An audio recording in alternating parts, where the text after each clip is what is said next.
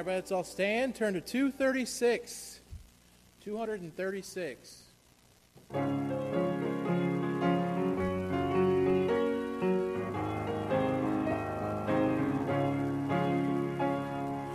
Whosoever heareth, shout the sound. Spread the blessed tidings all the world around. Tell the joyful news wherever man is found.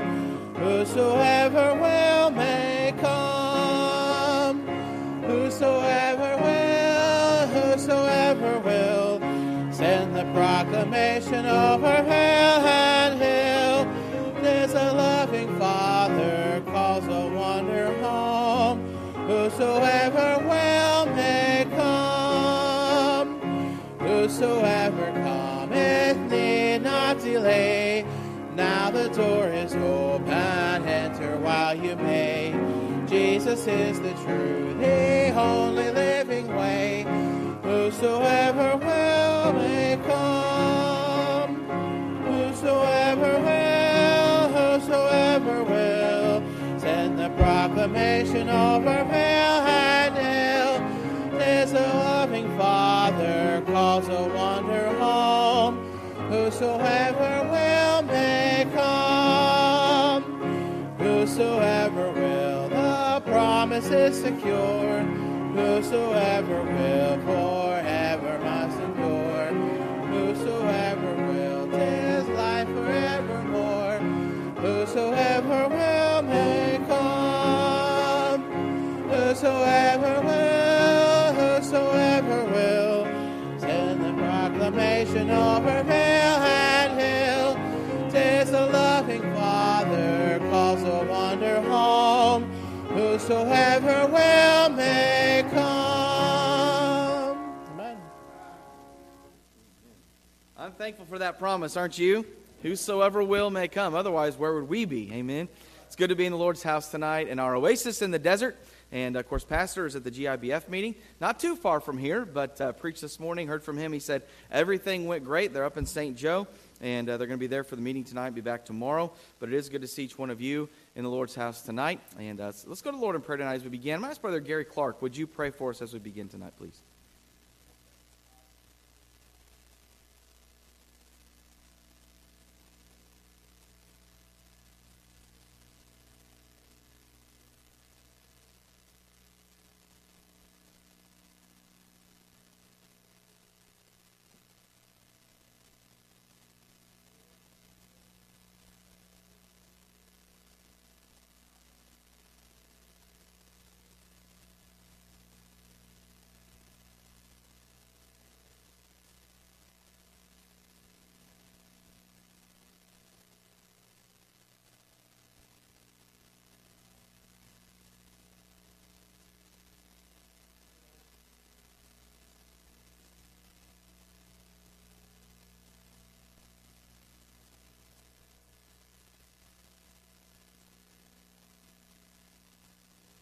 Let's go ahead and be seated tonight for a few minutes and have a few reminders for you, some things coming up. Don't forget, men, we leave for the Recharge on Friday, this Friday. I was just thinking today, I was writing these announcements down, and it seemed like not that long ago we were saying in a few weeks we're going to be leaving, and now it's here already. Time is just flying by, but we leave at noon this Friday for the men's Recharge. Looking forward to a great time there, good preaching and fellowship, and we'll be coming back on Saturday.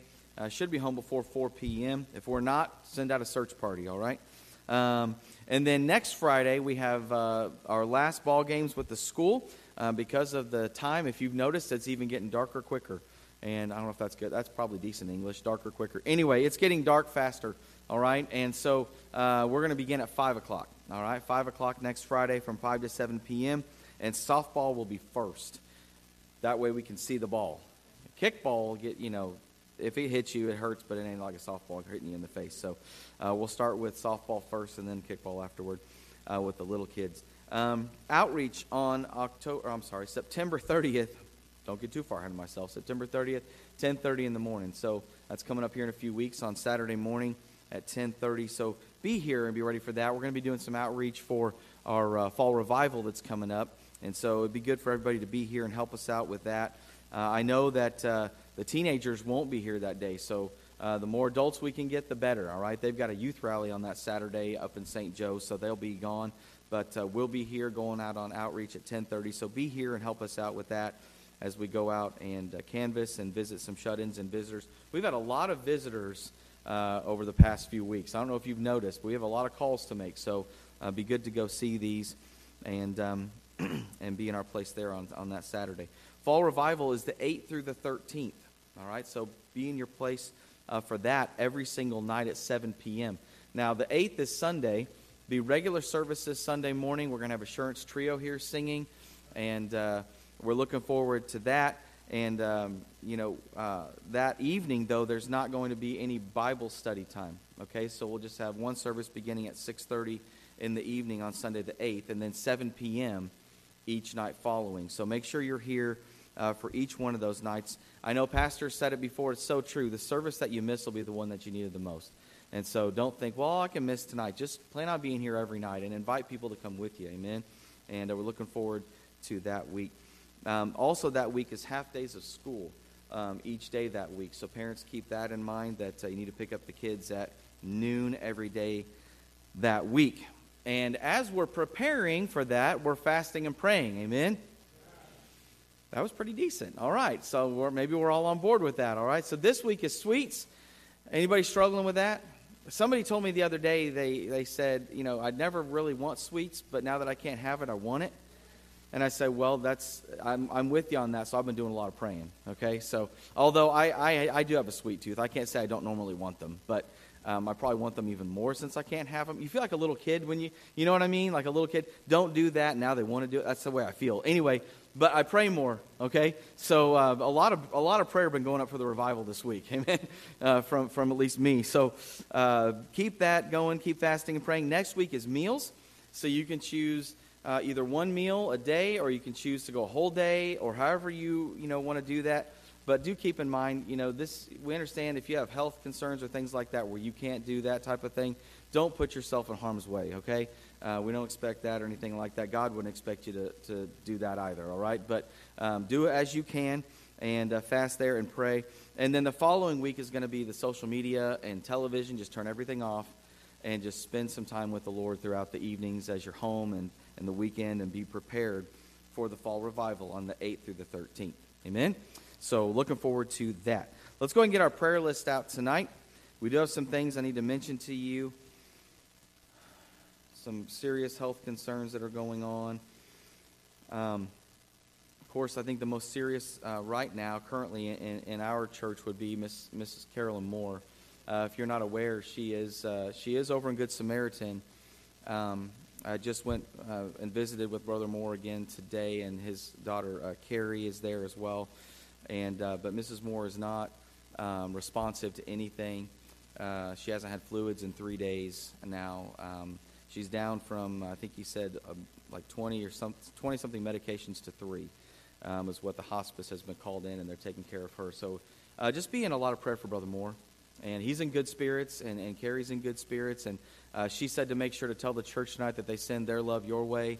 When I was talking with them today, they know that she's in the Lord's hands, but it's still not an easy thing to go through. And so just please pray for them. I know they would greatly appreciate that. And I know that it's not looking like it'll be too much longer, and we'll be talking about funeral arrangements and things like that. But just keep them in your prayers. I know they would greatly appreciate that. And if you think about it and you want to go up and see Brother Moore and see Carrie, I know they would love that as well. And just to be an encouragement to them as much as we can. Amen. So they're right over here in Good Samaritan across the interstate there. I think it's room 204, if memory serves, 204 to get in there and see her. So it's down the hall to the left, down the main hall and into the left hallway there. So if you think about it and have time, I know he would greatly appreciate that and the encouragement from all of us. So let's do that. Amen. And some other prayer requests that are on here. There's a couple families there, if you'll notice, down in the bereavement section. It's the Bunch family and the Summit family there at the bottom on the right-hand page there. Those are friends and family of Miss Shelley Alderson, and she's asked us if we keep them in prayer. There's been some loss there as well. And so if you don't know Miss Shelley Alderson, she's been visiting on Sunday mornings, her and her daughter. What's her daughter's name again? I can't. Michelle, yes, Michelle. It wasn't coming to my mind. So they've been visiting.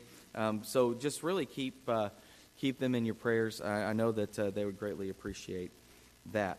And then Pastor gave me a couple others here. Our missionaries, Lance and Leah Patterson, to the Philippines. Leah and their son Ethan, were in a serious car accident this past week, and they're doing okay. I think they're on the mend, but we need to certainly keep them in our prayers. So if you want to add that on there, but Lance and Leah Patterson, I didn't add it anywhere here because I didn't know about it until later. But if you want to write that in there, make sure and keep them and their son Ethan in your prayers. And then Miss Pam Copes. If you did not hear, the Copes that were just here, Brother Copes and Miss Pam, that were just here with us preaching a few weeks ago, they went home, and then a few days later, her mom suddenly passed away. Was not expected. Her name is, I can't remember her first name. Wish Carrie was in here. She would know. But Mrs. Thrift. I know last name is Thrift. And so keep the Thrift family in your prayers. I think that service is tomorrow, that funeral service down there at, let's see. Well, is it going to be at Southwest? Do we know, Brother Quinlan? I don't know where it's going to be, but I know the service is tomorrow. So just, it doesn't matter where, just keep them in your prayers. I know that they would greatly appreciate that. Some others that are on our prayer list, of course, don't forget the Cerula family with the bereavement there, their 17-month-old baby that passed away. And see, that's great nephew, right, Brother Clark? Is that right? Great nephew of Brother Clark. So keep that family in your prayers. And then keep the Crawfords in your prayers as well, Brother Randy and Miss Jerry. I know they're really going through a lot of health issues. And Brother Roy McCrae, good to see him here tonight. Glad you're here, Brother Roy. And then, of course, we added on there at the bottom of that, on that first page in the right-hand column, this Martha Palmer with the broken hip. Keep these in your prayers, as well as Heather Swearinger is also a new one on there as well. So just keep these folks in your prayers. And then also, I added on there at the top, on the right-hand page, the fall revival. We need to really be praying for our fall revival. And so let's keep these things in our prayers. Is there anything else we need to add tonight? I know that's a lot, but anything we need to add or something we can take off maybe? Yes, Ms. Carr. Okay. Very good. Amen. So we can take Miss Marilyn Carr off as her wrist is healing up just fine. That's a blessing. Anyone else? Brother Wood. Okay. Amen. We can take Brother Wood off there. He thinks he's doing just fine. I'm telling you, he's looking spry all the time. I mean, just more. And so good to see him here. I appreciate, these folks in our church that are just faithful. Amen. And Brother Wood is one of those. Sure appreciate his faithfulness and his testimony. And so we can take Brother Wood off of there. Glad he is doing better. That is a huge answer to prayer. Anyone else? Miss McCrae. Yes.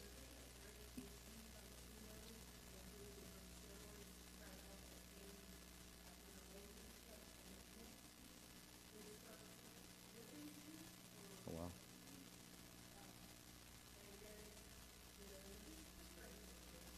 Absolutely.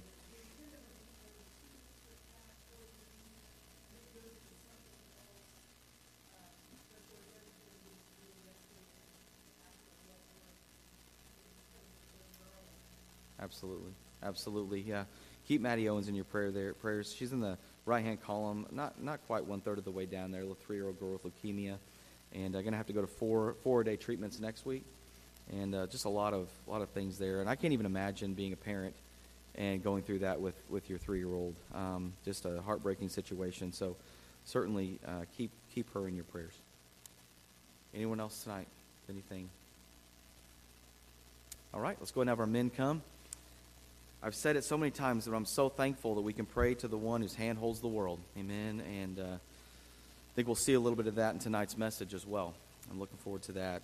But the Lord knows where we're at. He knows what we need, and we just need to make our requests known to Him and call out to Him. I'm going to ask Brother Don Katanic, would you pray for the offering tonight and these prayer requests, please?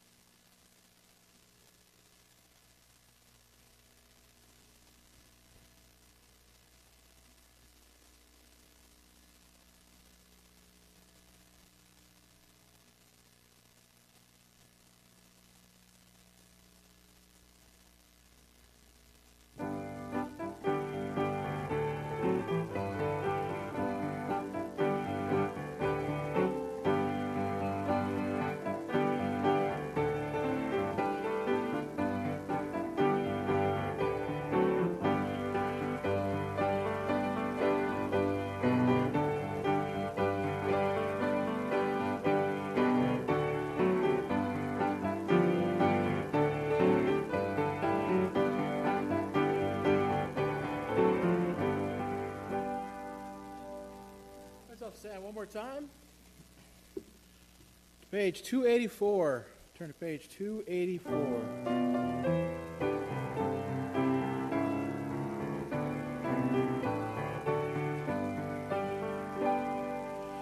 Jesus, my Lord, will love me forever.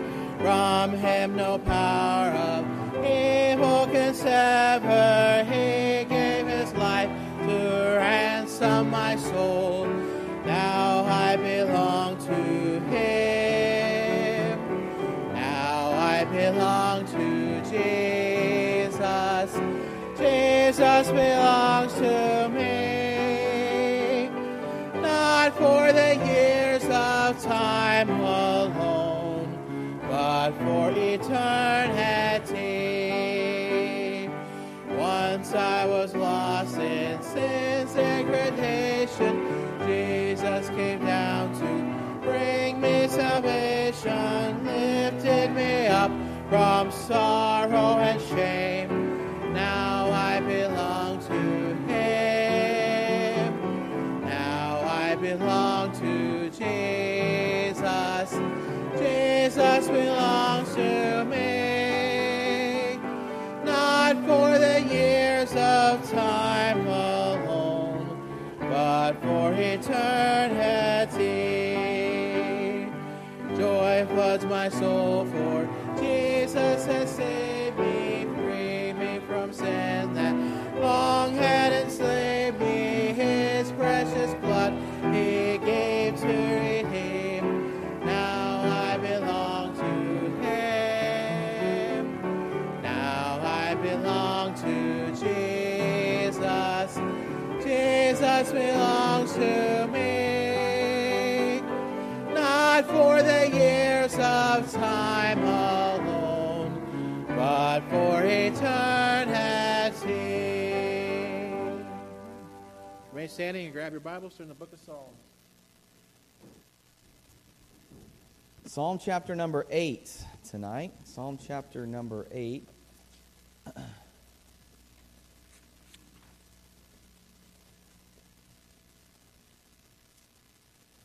I'm thankful that we can know that we belong to Jesus. Amen. I love that song. I always give the song leaders that take over for me when I'm not leading, I give them the option. Do you want to pick your own, or do you want me to pick them for you? Usually they'll say, I want to pick my own, which is great. And he picked one of my favorite songs. So I'm thankful for that. I love that song. Psalm chapter number 8 tonight. And we're going to read all 9 verses together. And then I'll let you be seated tonight. Let's begin Psalm 8, verse 1. O Lord, our Lord, how excellent is thy name in all the earth. Who has set thy glory above the heavens? Out of the mouth of babes and sucklings hast thou ordained strength because of thine enemies, that thou mightest still the enemy and the avenger. When I consider thy heavens, the work of thy fingers, the moon and the stars which thou hast ordained, what is man, that thou art mindful of him, and the Son of Man, that thou visitest him? For thou hast made him a little lower than the angels, and hast crowned him with glory and honor. Thou madest him to have dominion over the works of thy hands. Thou hast put all things under his feet, all sheep and oxen, yea, and the beasts of the field, the fowl of the air, and the fish of the sea, and whatsoever passeth through the paths of the seas. Our Lord, O Lord, our Lord, how excellent is thy name in all the earth. Let's pray tonight. Father, I thank you so much for allowing each one of us to assemble together tonight. It is good to be together as a church family. Lord, I pray that you would just bless the service now. I pray that you bless the preaching. Lord, I pray that you would use this passage to be an encouragement and a help and a strength to each one of us as it was to David. Lord, I pray that you would just hide me behind the cross now and use me. Lord, give me the words to speak and fill me with your Spirit now. In Jesus' name, amen. Thank you. You may be seated tonight. There was a lot of titles I was thinking of. My mind was racing through different things, and I finally just came to the conclusion, when I read this text, the first thought that comes to my mind is when I ask myself the question, who am I? Who am I? So I just titled it tonight, Who Am I? Who am I? Now, so far, we've gone through the first 7 chapters of Psalms together, and we've seen the majority of them have been Psalms of lament, haven't they? They've been David, he's been pouring out his heart to the Lord for different reasons, most of them having to do with his enemies, some having to do, like Psalm 6 that we looked at a few weeks ago, with the mourning over his own sin and trying to get that right with the Lord. But let's not forget that David, being a man that God would call a man after his own heart, that even though he had his issues, he wasn't perfect by any means, but he shows us over and over again some good examples here in the first Psalms, because in every situation, he turns to the Lord to be his strength. He turns to the Lord to be his comfort. He turns to the Lord to be the righteous judge that we looked at last week, that will handle his problems, that will handle the persecution that he's facing, and in which case last week was the slander that he was facing through Cush, the Benjamite, and maybe some others that were with him. But he turned to God to help him, didn't he? And we saw once again that he turned to the Lord for help, and that's exactly what you and I need to do as well. But Psalm 8 takes a little bit different turn. Psalm 8 is not a lament, all right? Instead, this psalm, we would classify it as maybe a meditation psalm or a reflection psalm. Last week, I told you I'm taking allergy medicines. They give you so much cotton mouth. My wife said, great message, hon, but you had way too much cotton mouth. So I'm going to drink a lot tonight. Hope you don't mind. Try and keep moisture in there. Allergy medicines do that. I don't know why they do that, but they dry you out really good. Anyway, so as we begin tonight on this meditation psalm, this reflection psalm, I want to try and see if we can do some justice maybe of setting the scene here, okay? Setting the scene of what David is experiencing. So maybe you're like me, maybe not, but have you ever been out on a nice summer day, maybe where it's not too hot? Maybe you're going for a walk, or maybe you're outside on the back porch on a fall evening or something like that, and you just look up into the sky and you ponder all the things that God has done. Have you ever done that before? You just look up, maybe it's during the day and you're just looking at the clouds, or maybe you're like, a bunch of us kids when we were little, we would look up and stare into the sun until we couldn't see it anymore, and that's why we can't see today. But maybe you do that. Maybe you look up. Maybe you go to the mountains, or you're on vacation and you just drive around and you're just in awe of what God's created. Anybody been there like that before?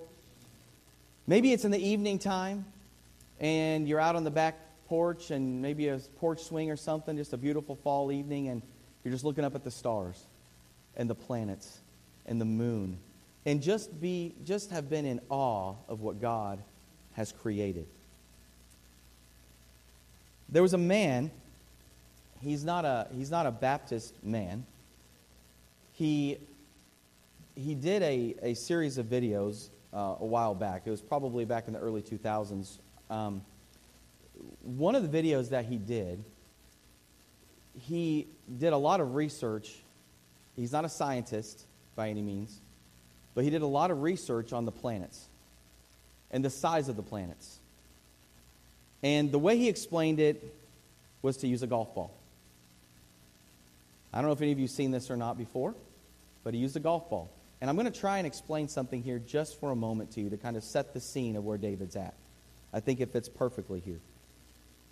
So if Earth were the size of this golf ball, imagine with me, if you would, where would you be on the golf ball? Would you even be able to see you on the golf ball? Probably not. But when you think of the Earth, and we think of the Earth as being a great planet, and it certainly is a great planet, but when you think of the Earth, if it was the size of the golf ball, and you put that in relation to the size of our sun, the sun, in relation to this golf ball, would be 15 feet in diameter if it were to scale. So, put the golf ball at the base of the sun, and then step back a little bit and try and see it, and then try and find yourself on it. Be pretty difficult. But the sun is so big that you could fit 960,000 Earths inside of it. That's how big it is. 960,000 Earths inside the sun.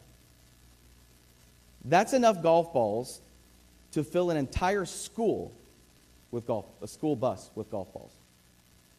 All right? Are you kind of getting a picture here of how small we really are? Now, the sun is only one of billions of stars in the galaxies, one of only maybe billions of stars in the Milky Way galaxy, our galaxy, which, by the way, I looked up today just to see. And scientists, this is not some evolutionary thing, so don't freak out. But scientists, as they use the Hubble telescope and they look into space, they estimate somewhere around 170 billion galaxies are possible. We live in one of them, on a planet called Earth that is not near as big as even our sun. But if that's not big enough for you, there's another planet in our solar system. It's called Betelgeuse, or Betelgeuse. You may have heard of it. Betelgeuse is 2 times bigger. You thought I was going to say than the sun. No. Betelgeuse is 2 times bigger than the Earth's orbit around the sun. Is this starting to sink in a little bit? If Earth were the size of a golf ball, Betelgeuse would be the size of 6 Empire State Buildings stacked one on top of the other. Now, you know what the Empire State Building looks like, right? So, why don't you pack up the family, go to New York City, take your golf ball, set it right down in front of the Empire State Building, walk back across the street, and then imagine 6 more on top of each other, and that would be the size of Earth in comparison to the size of Betelgeuse. Again, only one star in our galaxy. If Earth were a golf ball, you could fit 262 trillion Earths inside Betelgeuse. 262 trillion of them. If Earth were a golf ball, that would be enough golf balls to fill Arrowhead Stadium with golf balls. If that gives you an idea. 3,000 times. You thought I was just going to say once. 3,000 times. Now, the next biggest planet that we know of is called Musifi. Musifi. It's so big, it's the size of 2 Golden Gate bridges end to end in diameter. So pack up the family, go to California, take your golf ball, set it there on the end of the Golden Gate Bridge, back up a little bit, and imagine two of them in length. And there you are, somewhere, a little speck that you can't see on Earth in comparison to the planet Musifi. If Earth were a golf ball, you could fit 2.7 quadrillions golf balls inside of this planet. That's a number that I've told you before, I'm not good at math. That is a huge number, okay? But the biggest star that we've found so far in our galaxy is Canis Majoris. Canis Majoris. This star is so big, it would be the height of Mount Everest. The height of Mount Everest. And if Earth were a golf ball, you could fit 7 quadrillion Earths inside Canis Majoris. 7 quadrillion of them. That is enough golf balls to cover the state of Texas 22 inches deep and golf balls. And somewhere, you're on it. Are you getting the picture tonight? Remember, these are just stars in our galaxy, the Milky Way galaxy. And scientists now believe there might be upwards of 170 billion galaxies that exist. Now, I don't know about you tonight. I don't know if it's going to stay there. But that makes me feel pretty small.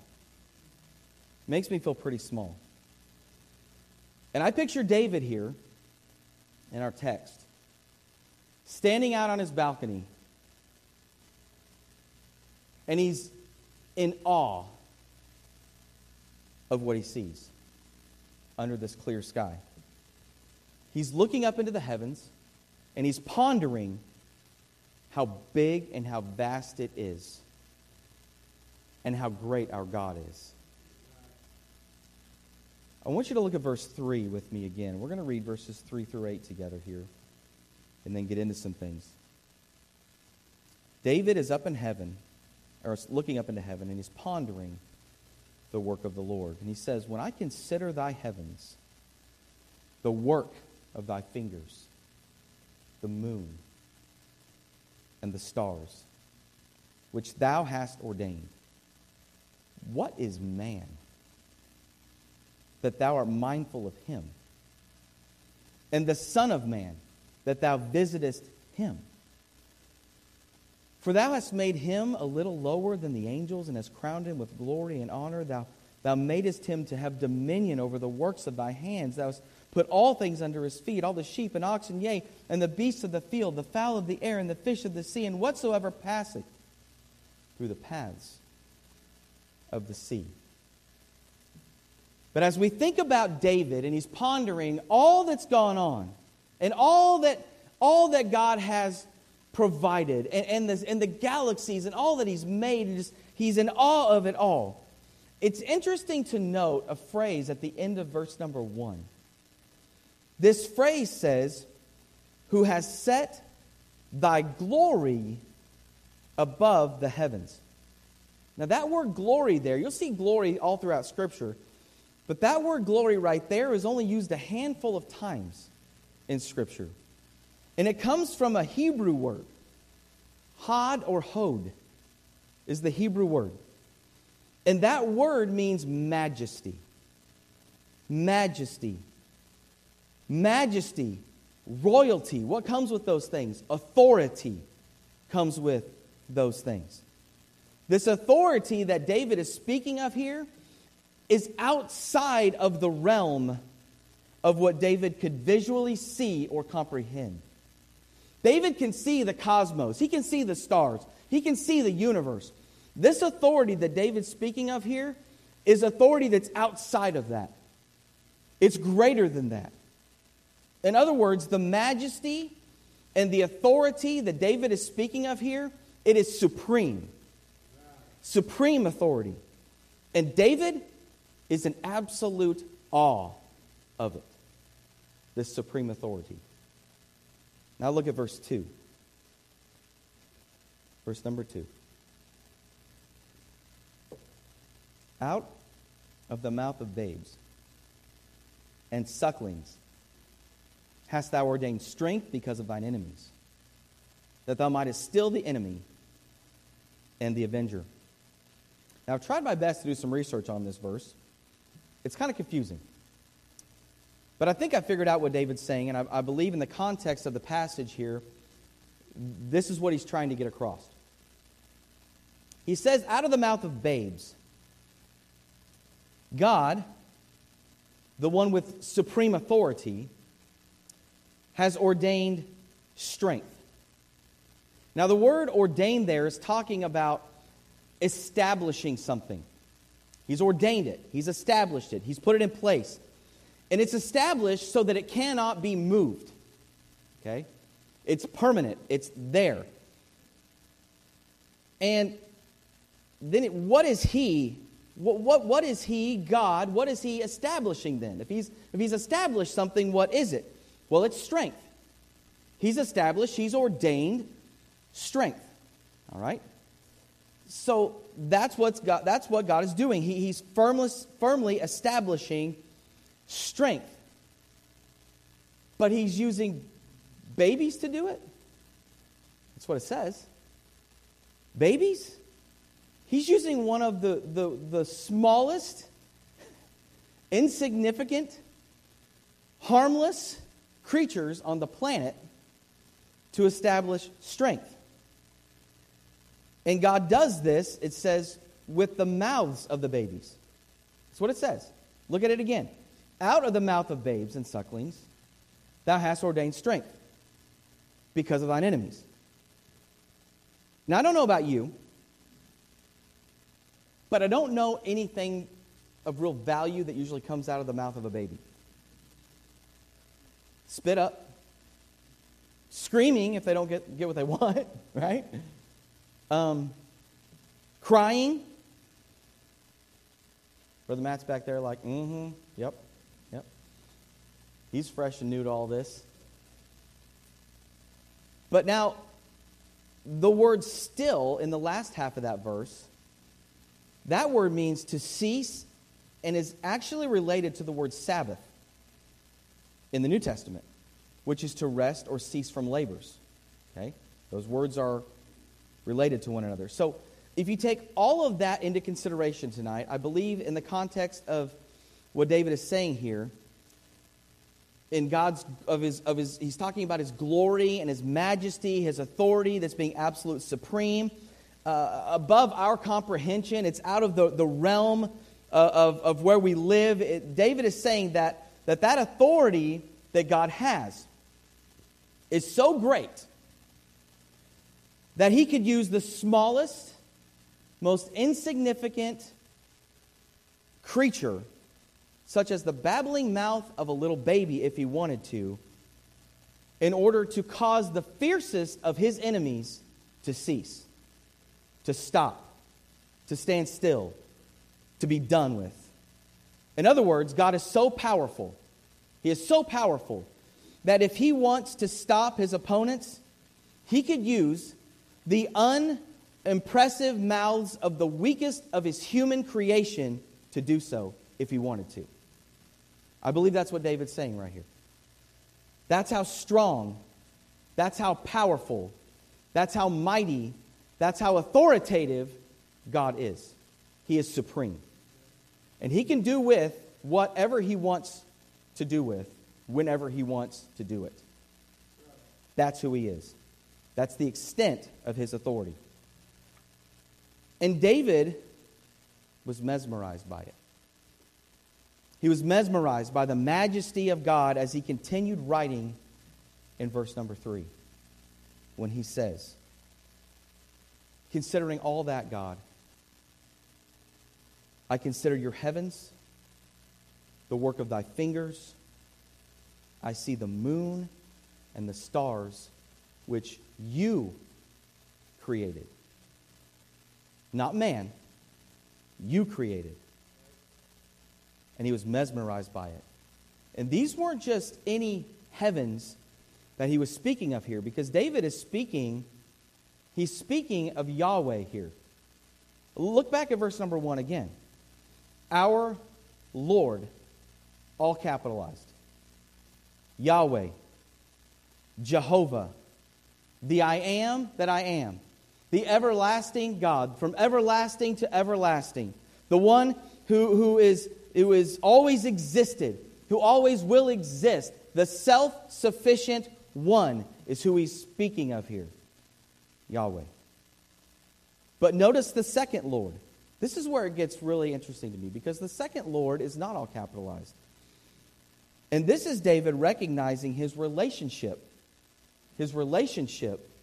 with Jehovah. The second Lord we see is not all capitalized. It's actually the word Adon. You may have heard of the word Adonai. Adonai. And it means my master. My master. So he's saying, Jehovah, my master. He's recognizing that this Jehovah, this Yahweh, who keeps covenant and always has been and always will be, He's the one that holds authority over David. He's the one that holds authority over him. He is his Lord. In other words, he is his master. But not only David's master, but all of Israel's master. And in relation there, do you see the word our? Our master? The master of all Israel. And by extension then, he's the master of the entire universe. And all that's in it. Everything. And we're going to hear that through the rest of this psalm.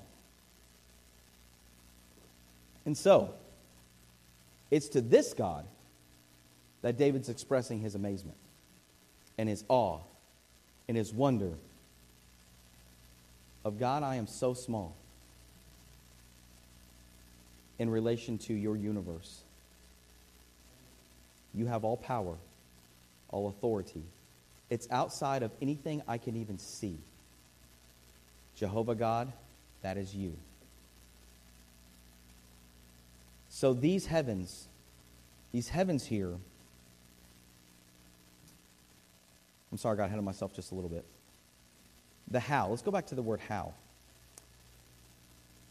The how there, we need to understand first, it's not asking a question. Okay? When he says, O Lord, our Lord, how excellent is thy name, he's not asking a question. He's making a statement. Okay? The how is a note of exclamation and wonderment. If you notice there, O Lord, our Lord, how excellent is thy name in all the earth. It's an exclamation. It's not a question. He's saying, how excellent is your name in all the earth. It is excellent. That's what he's saying. So these heavens here are the heavens of the all-sufficient one, right? We've determined that. And David says, thy heavens, the work of thy fingers. You know, scientists, philosophers, for centuries have been trying to determine the origin of the universe. But as Bible believers, we can go back to Genesis 1:1 and see the origin of the universe. Okay? Sir Isaac Newton.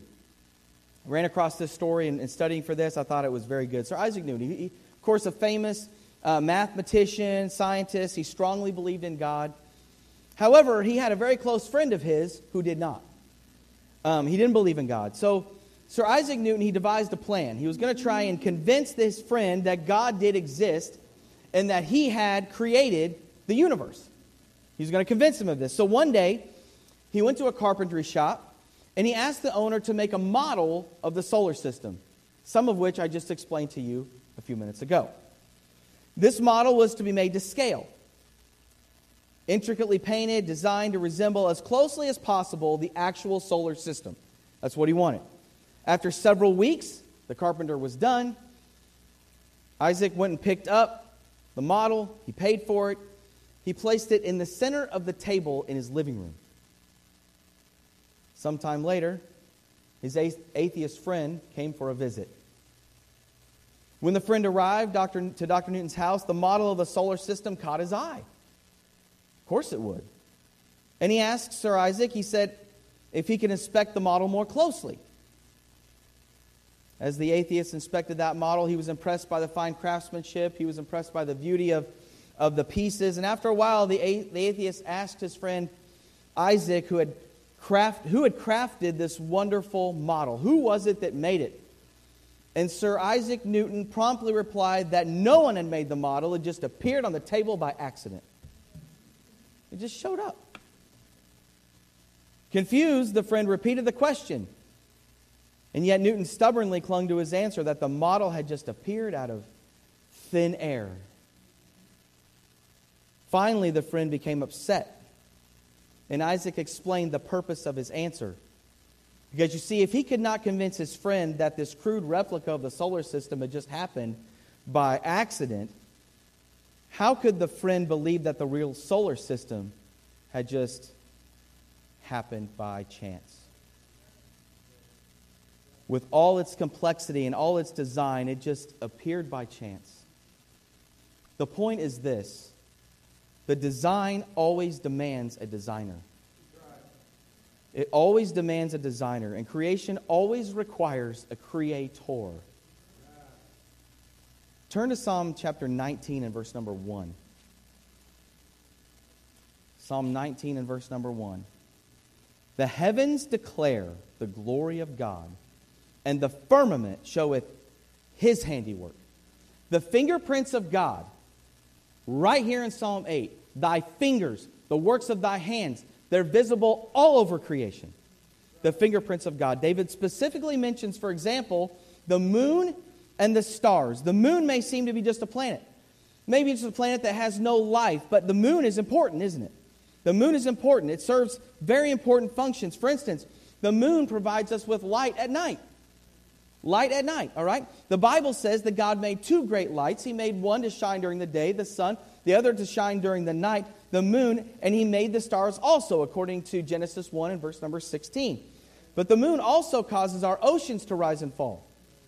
Its gravitational pull on the earth is just right to cause the oceans to circulate.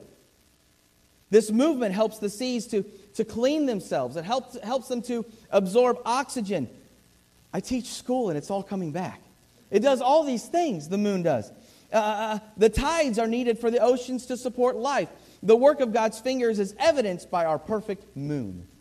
It's evidenced by that. If it were too big, it would cause dangerous tidal waves. If it were too small, the oceans would become stagnant and not able to support life. It's perfect, and God made it just that way. And He speaks of the stars. Ralph Waldo Emerson once wrote that we seem to take them for granted. Because he said this: if constellations were visible only once a century, everyone on earth would go to see them. But they're visible all the time, so we tend to take them for granted. But the heavens are really telling the glory of God. That's what they're doing. But God is not only the creator of the universe, He's also the creator of you and I. He's the creator of us. Look at verse number 5. Verse number 5. For thou hast made Him a little lower than the angels. Not a lot lower, a little lower. And hast crowned Him with glory and honor. We have to remember that as human beings, as mankind, remember this tonight, we are God's most marvelous creation. Mankind. We have to keep that in mind tonight as we read through this. I believe we see David here pondering this thought, though, that if the God of the universe bothered to create you, this alone proves how important you are and how valuable you are to Him when you live your life for His honor and His glory. You're not an accident. It wasn't by chance. You're not a fluke of nature or a byproduct of some irresponsible parents. You're handmade by God Himself for a specific purpose. God Himself prescribed every single detail of your body. Think about this. He deliberately made you the race that you are. He deliberately made you the color that you are. He deliberately made you with any wrinkles you have. He deliberately made you how tall you are, or how small you are, or how skinny you are, or how big you are. He made every single part of you just the way He wanted it. He custom made you. We are indeed wonderfully made. But your value and God's majesty don't stop at creation, because David tells us that we're cared for by God. Look again at verse number 4. What is man that thou art mindful of him? And the Son of Man that thou visitest him? David asked the question, what is man in all of this vast creation that thou art mindful of him? In other words, what are people, humans, that you as the creator of the universe should give any thought to taking care of them at all? Who are we? Which brings us to our title. Who am I? Who am I in all of this? David was asking God, who am I that you would care for me? Of what significance is this puny creature that we are? Well, the creature that at best is pictured as being brought to nothing by the mouth of weak babies. Think about that. When you think of it like that, what is man? Why is God mindful of us? Well, He remembers us like He remembered Noah. Noah in the ark. He doesn't forsake us. He doesn't leave us to our own in the midst of this overwhelmingly vast creation. He doesn't just leave us out there by ourselves. He doesn't do that. He could. Couldn't He? But He doesn't. He could leave us alone, but He doesn't. He doesn't forsake us, according to Deuteronomy 31:6. He will never leave us nor forsake us, the Bible says. But David knew who he was. He knew who he was. And when he began to think of the majesty and the power and the authority of God in this vast universe that He created, all these things that we've mentioned in the following verses, he stops in amazement and ponders the question, in all of this, who am I? Who am I? David didn't think of himself as deserving anything. Think about this. I was thinking as I was going through here, and I gave you all the examples of the planets and all that kind of stuff, that what we know today about the sun, the moon, the stars, and all of that is way far more advanced than what David knew in his day. And yet he still stood in awe of it. And said, what is man in all of this that you are mindful of him? Yet in His great love, the Lord chose the earth for Himself, and He created us in His image. He did that because God is mindful of us. He is mindful of us, and He does care for us. And His main concern for those He created was that they would spend eternity in heaven with Him someday. That's His main concern. That's why He sent His only Son, Jesus, to the earth to die on the cross, so that you could have the ability to go to heaven one day. God's desire is that everyone on earth would come to a saving knowledge of Him. That's His desire. God is not willing that any should perish, the Bible says, but that all should come to repentance. If you would, turn to the book of Isaiah, chapter number 46 and verse number 3. Isaiah chapter 46. I want to read verses 3 and 4 to you.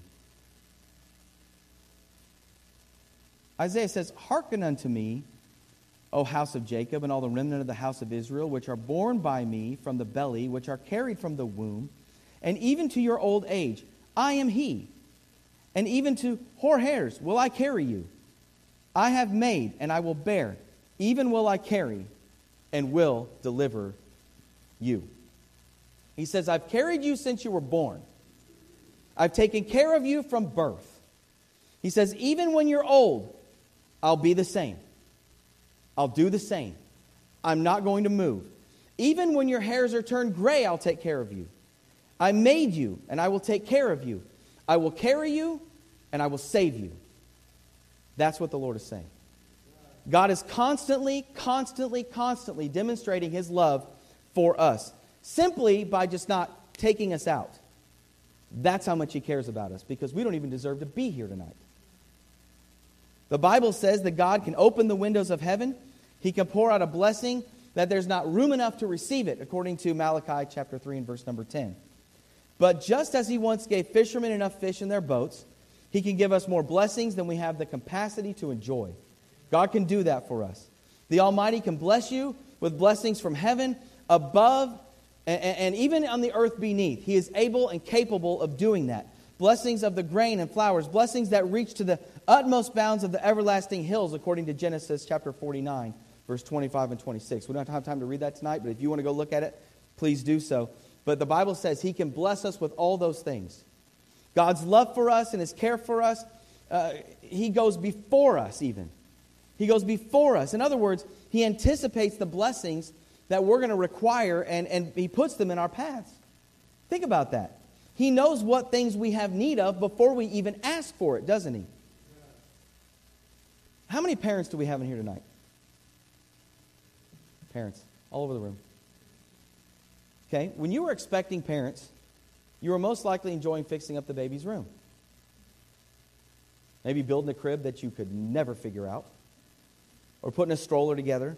You were making plans during those 40 weeks previous of what was coming, for what was coming. You were getting the room ready, painting it, carpeting it, whatever, putting the crib together, getting everything ready. As expecting parents, you also knew that your children that were coming were going to need some supplies. They were going to need diapers. So you might have gone out and bought diapers. Say maybe they're going to need formula or baby food or whatever. So you go out and you buy all these things. You get everything ready.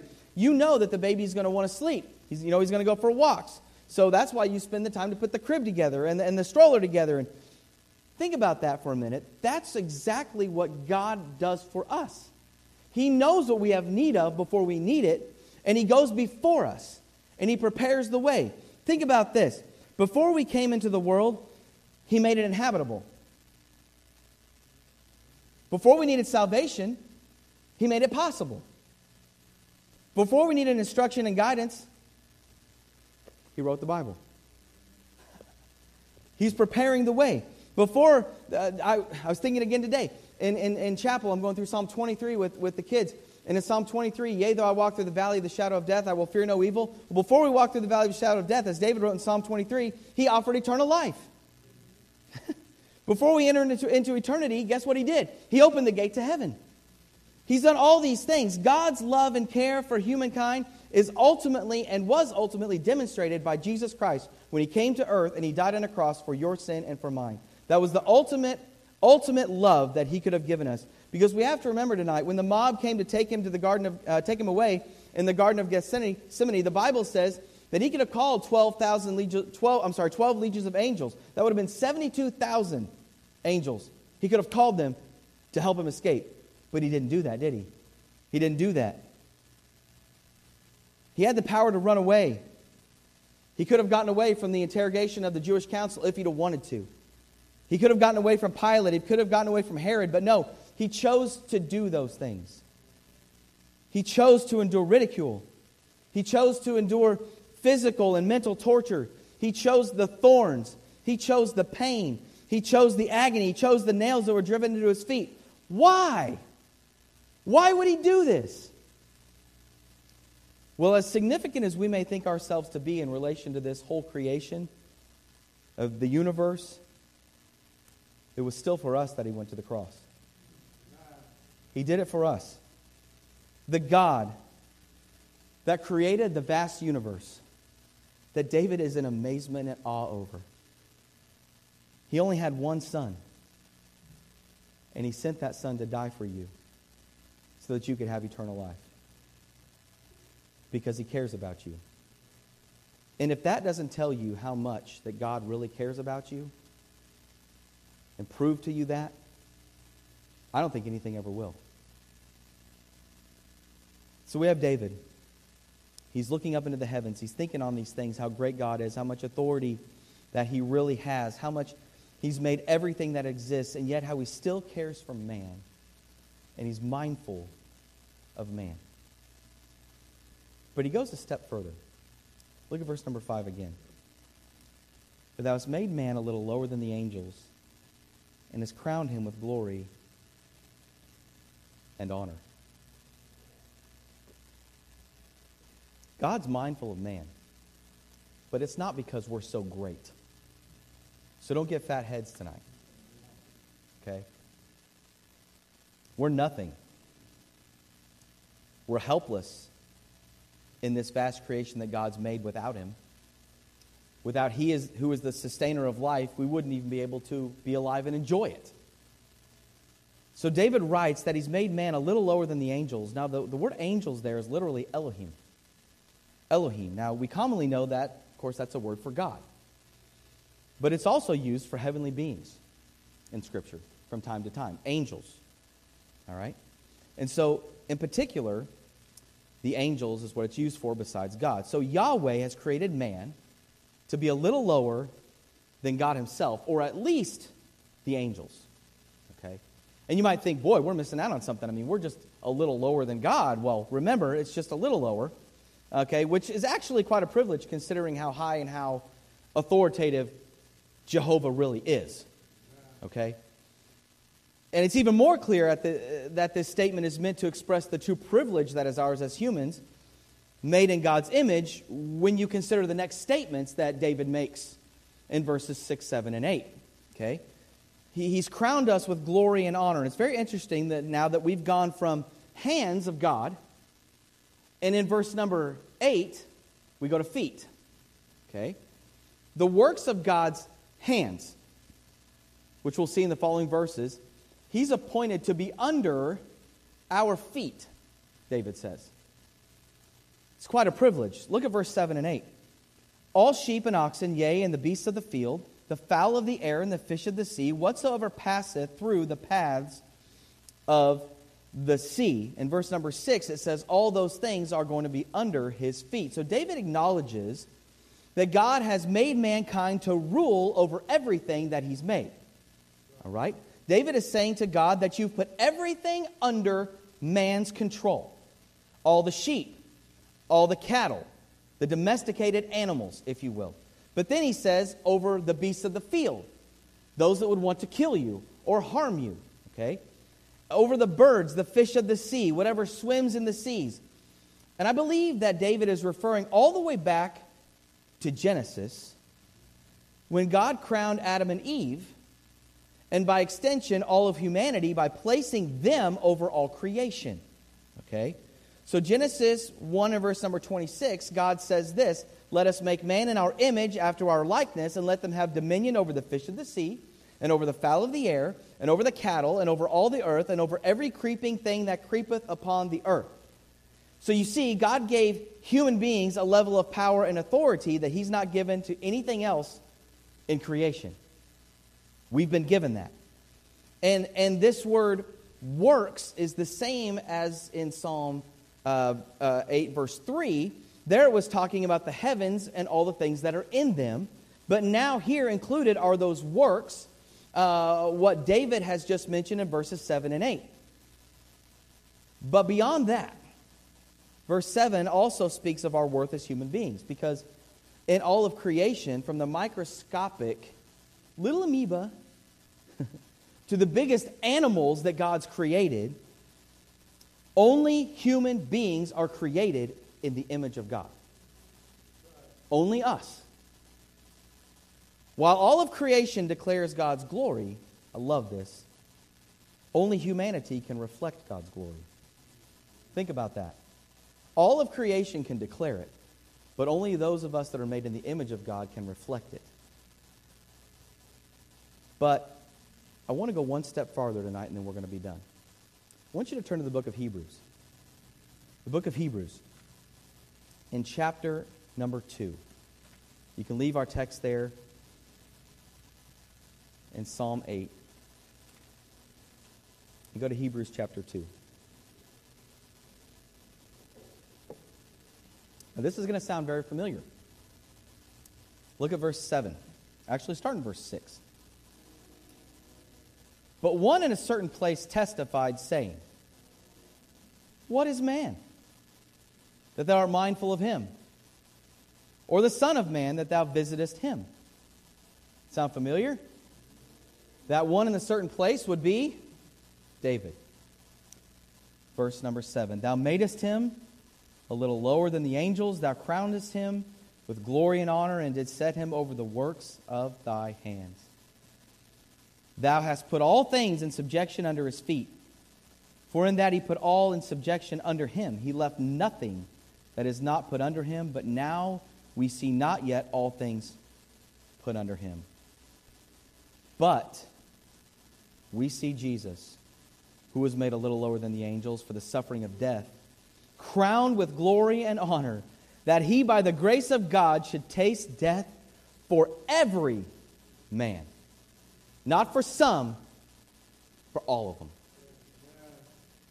You see, although this psalm is not technically classified as a messianic psalm, meaning it's speaking of the Messiah, it's not technically classified as that, I think that it definitely has messianic, it's messianic in its nature.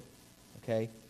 And what I mean by that is that David's not only speaking about man's authority over creation in general, but specifically about the Son of Man's authority over all the earth. The author of Hebrews, who I personally believe to be Paul, I just believe that by the style of writing, we don't know for sure, but it tells us that even though God gave us dominion and authority over the earth, that because of the fall, we don't see people being responsible with it. They're actually ruining the earth that God has intended. And they're not ruling over it like He intended them to. But what we do see is Jesus, who was given a position a little lower than the angels. And because He suffered death for us, He's now crowned with glory and honor. Yes, by God's grace, Jesus tasted death for everyone. This psalm here in Psalm 8 that we looked at, it not only looks backward toward creation, but it also looks forward toward the coming of Jesus Christ. Jesus was made a little lower than the angels, and Jesus has been crowned with glory and honor, and He has everything under His control. Everything. Look there at the end of look at verse 8 again in Hebrews 2. Thou hast put all things in subjection under His feet, talking about man. For in that he put all in subjection under Him, He left nothing that is not put under Him. But now we see not yet all things put under Him. Why would Paul say that? Because we aren't doing it the right way. We're not taking care of the creation that God has given us the right way. But Jesus Christ will. He came to earth. He lived a sinless life. He died on the cross. He tasted death for every man so that you could have eternal life. And because of that, God has crowned Him with glory and honor and given Him all authority. And He will set everything straight one day. So David, he sat back on his porch. Maybe he's out under the stars. Must be. He's talking about them. He's writing about them. He has his Sharpie marker and no, probably not a Sharpie marker. He has his ink pen in one hand, a quill, his parchment paper in the other hand. And he begins to reflect on God's majesty, His glory, His power, His authority. And he struggles. I think he's struggling with a lot of the questions sometimes maybe we struggle with. Who am I in all of this? Who am I? What is man that you would take thought of him? Who am I that the Lord of all the earth would even care to know my name? Well, He not only cares to know your name, He knows the hairs on your head. He knows everything about you. But when you feel small, when you feel insignificant, when you find yourself feeling maybe worthless or, God, what am I? The words of this psalm should encourage us. Because we and all other human beings are valuable because God Himself created us in His own wonderful image. And He cares for us, and He loves us, and He wants His best for us. He provided a way of salvation for us. He did all these things just for us. And His desire is that every single one of us would know Him as our Savior and then live for His honor and His glory. That's His desire. And that's what David was encouraging himself with and praising God for in Psalm chapter 8. So I don't know where you're at tonight. I don't know what situation you might be facing. Maybe you're here tonight and you've just felt kind of down. Maybe you felt like God wasn't paying much attention to you. Maybe you felt like really small. Maybe you're struggling with some things in your life that just don't make sense. Let me tell you what. God sees it. He knows where you're at. He cares for you. He loves you. He wants His best for you. But you need to turn to Him, and He'll help you. Live for Him. Let's pray tonight. Every head bowed, every eye closed.